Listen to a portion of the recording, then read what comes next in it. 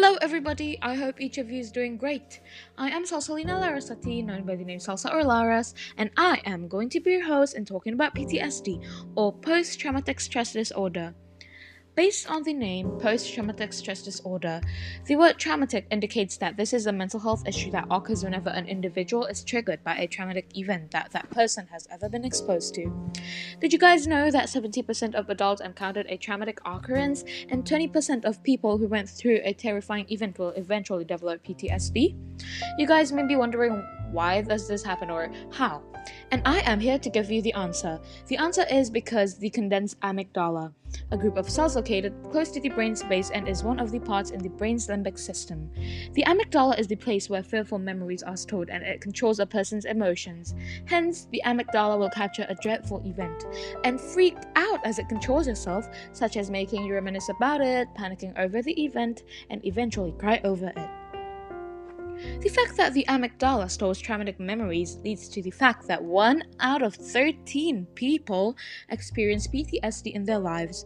By this, I would like to recount you the history of PTSD.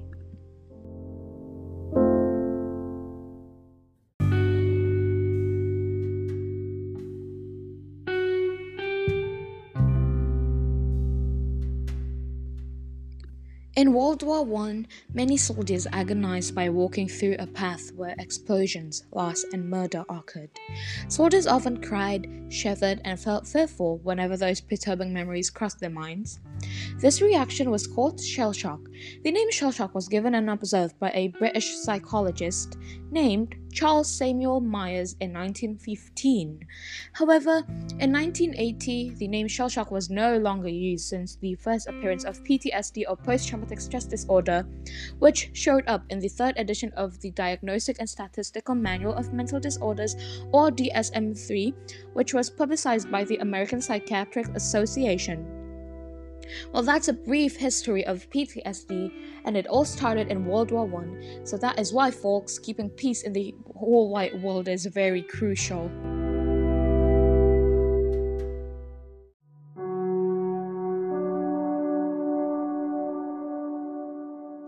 As I said before, PTSD is a disorder that has a relationship with traumatic events.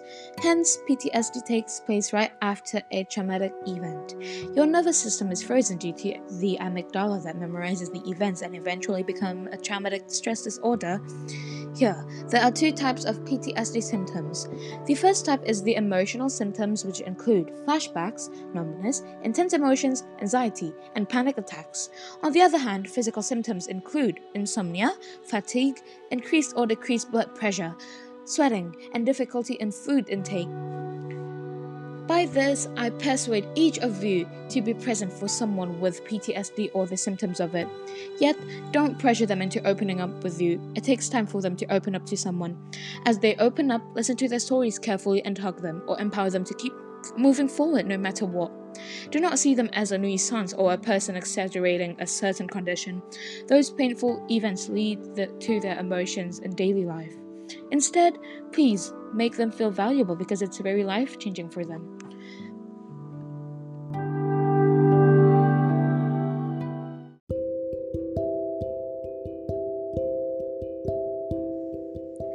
Right after a person encounters symptoms or the disorder itself, they will also meet stages of PTSD. The first one is emergency stage. This phase happens immediately after a traumatic event. The signs are high anxiety, acute stress after experiencing it. This response includes an adrenaline rush, since it is a fight or flight response and it occurs in stressful situations. The second one is denial or numbing stage. The denial or numbing stage has a response of attempting to protect an individual's self after experiencing a traumatic event. The person with this stage will give their best to evade mental health triggers by contradicting with their emotions. Fighting against their emotions is one of the hardest things, but it is one of the ways to avoid high levels of stress due to the traumatic incidents. This phase requires treatment from professional people for people who are grappling with their emotions. People who are grappling with their emotions in the denial or numbing stage tend to feel numb, or they let their emotions take control of them. And that is why visiting a professional is very important if you are in this stage or you know someone with this stage. The third one is intrusive stage. In the third stage of PTSD, people with the disorder will start to encounter nightmares or flashbacks to the traumatic occasions. People in the intrusive stage will let PTSD take over their lives regardless. This stage is destructive to anyone with it. Hence, people are prone to have a life change. They let their circumstances affect people around them, or people who care about them the most, or even themselves.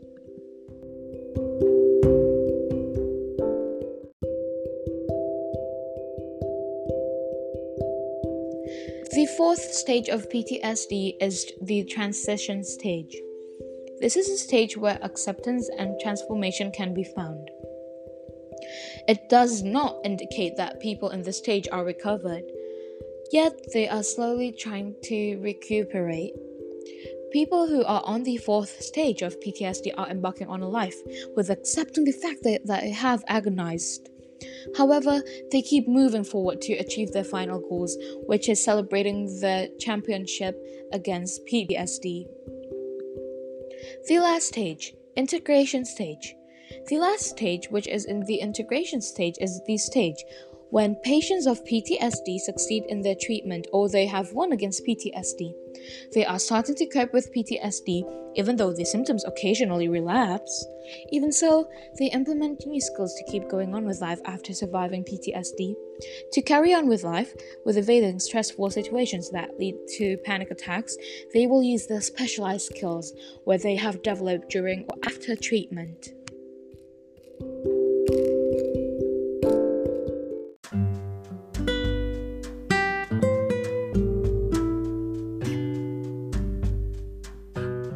You guys may be figuring out, how do you recover from PTSD? Or how do you heal it? Or how do you ease the pain of PTSD? By that, I am going to give you guys the answer. The first answer is cognitive behavior therapy. This therapy is a weekly therapy session within 3 months. Every week, a PTSD patient will have a session with the therapist for 60 until 90 minutes.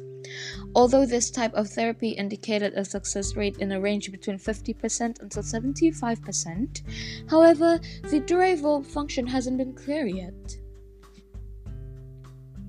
This session will be conducted by talking to the therapist about what occurred and why does that person blame themselves for their PTSD.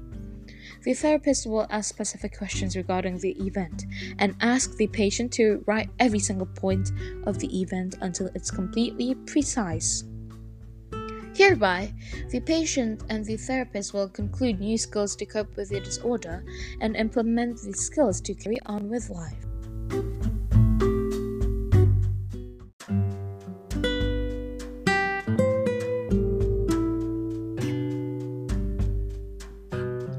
Another therapy related to SBT, it's similar actually, is called Stress Inoculation Training or SIT, which is a therapy that focuses on how to bear with the incidents. It is done individually or by a group. This therapy helps define new skills to cope with a traumatic event and helps the patient to stay relieved even though their thoughts are on the occasion. After 3 months, the patient usually finds improvement and lessens the pressure after experiencing a distressing eventuality. There's another method named PE, not physical education, okay? But it is prolonged exposure therapy. This therapy is a session with 8 until 15 meetings. The therapist will instruct methods of breathing to make the patient calmer whenever they come across characteristics of their traumatic events. The therapist will also persuade the patient to enumerate whatever that makes them traumatized and how to avoid them and salute the problem whenever the patient encounters it. The patient itself must listen to the audio of every session to simplify these symptoms. It has been proved that joining PE washed these symptoms away. As evidence, 53% of people who commenced PE had their symptoms eased. Well, that is a very great change.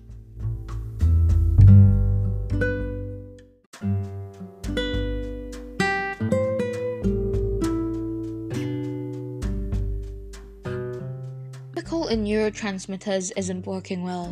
The adrenaline rushes rapidly and gives the person a wake-up alarm of an event. What medication do we need if a person with PTSD gets onto the stage? The answer is medicinal drugs or antidepressant drugs, since the neurotransmitters that are affected are serotonin and norepinephrine. Before I talk about drugs, I would love to talk about the functions of these two neurotransmitters. The first one is serotonin, a neurotransmitter that controls happiness, emotional stability, and comfortability. If a person is sad, panicking, and has any vivid reactions to emotional instability, it means their serotonin is at a low level. Serotonin doesn't merely provide hormones for cheery reactions. No. It is also a chemical that assists the sleeping routine. If a person is emotionally unstable, their sleeping patterns are usually wrecked. Therefore, serotonin is also a neurotransmitter that helps to avoid insomnia. Now let's talk about norepinephrine. I know norepinephrine sounds hard to pronounce, but there's an easier term, which is noradrenaline. Noradrenaline helps a person's brain to keep their attention and focus on their staging, maintaining emotions, and storing memories. It is found in the adrenal gland and produced to increase blood for the heart and blood pressure. Besides, noradrenaline helps rising blood sugar levels, and thus fat is crashed and the energy is boosted. However, when it comes to emotions, the norepinephrine can attack a person or elevate a person. If the norepinephrine becomes a euphoria, it gives a feeling of exhilaration. Yet, if the norepinephrine or noradrenaline increases, but given that a person has high blood pressure, this can lead to sorrowful feelings. Even so, if your noradrenaline or norepinephrine is at its lowest level, eat chocolate to add the extent of it. Chocolate contains dopamine that helps you to stay motivated or joyful. Nevertheless, remember, do not eat too much chocolate, or else you'll be in sugar rush. Time to rattle on the drugs. Drugs that are needed in this case are Prozac, Paxil, Zoloft, and Effexor. 4 of those family members help you in combating depression and anxiety. However, Jesus.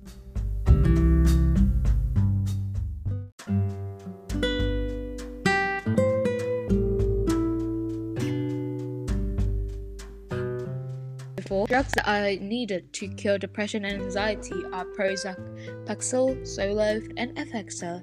What makes it different is Prozac is one of the options in curing the obsessive-compulsive disorder, which is a disorder with an obsession with a certain thing but leads to anguish. Paxil aids PMDD or premenstrual dysphoric disorder. This is a condition when girls or women with menstrual cycle faces the reality of having severe cramps, emotional wreck, and they become very feeble due to their menstruation. The third one is Prozac, focuses on reducing anxiety and obsessive-compulsive disorder. Well, Paxil succors female with PMDD. There's a drug that has 3 functions of those, which is the third drug, named Zoloft. Zoloft handles PMDD, obsessive-compulsive disorder, and PTSD symptoms. Last but not the least is Effexor or venlafaxine. Oh, that sounds kind of French. Okay, Effexor modifies in treating social anxiety. Effexor also ameliorates the consumer's disposition and vitality. Yes, that is the very end of my lecture regarding medications, but it is not the end.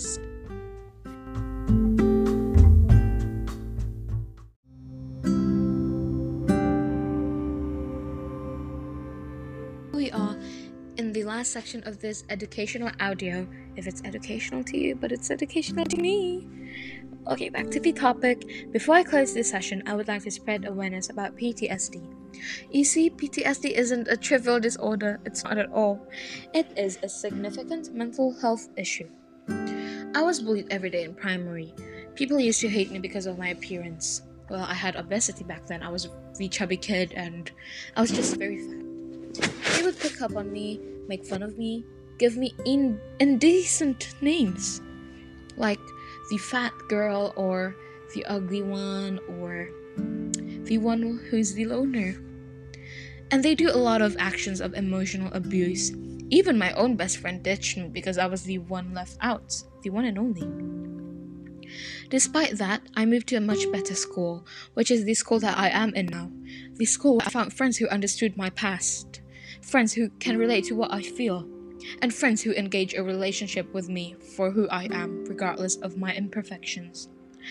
I am not asking you to be sorry for my past, not at all, but I want each of you to know how much an inconsequential occurrence to you can affect someone else in a tremendously negative way, especially when what you did leads to traumas and can make a person reveal symptoms of PTSD or even the disorder itself. To people with PTSD out there, I may not know all of you, but I know that you are a strong person and you are never alone. One day, I am certain that you will find the puzzle that you've been missing. You will find the people who grasp your condition. Notice that this situation may affect you inferiorly, but try to see the sunshine and the rainbows. If you look at the bright side, it strengthens your mentality. Please continue with life. You still have a story to tell. You still have people that put hope in you, and your presence still matters to everyone who loves you. You'll never know what they have been through until you met them, and indirectly ease their pain. Life has a beautiful path for you. That is why you must always remain moving forward. The traumatic moment that you've been through does not define who you are. You are more than a terrifying event. Remember that always fill your soul with sunbeams, because the pain will fade away, and pleasing days are there to welcome you. Have hope and faith. Do not forget to bring someone to the peak as you recover, because helping someone with PTSD or anything will never be a wrong option, and you are spreading awareness of PTSD. Thank you for listening to my podcast about PTSD. I wish that this podcast opened your eyes and changed you in a very good way, which is thinking before acting or speaking, and to help someone who's in pain. So helping someone who's in pain is very, very, very important. One of your priorities, actually. Plus, good luck with people who are dealing with occasions that make you traumatized, because I am secure that the ocean will wash your pain. Have a gladsome day. Stay safe.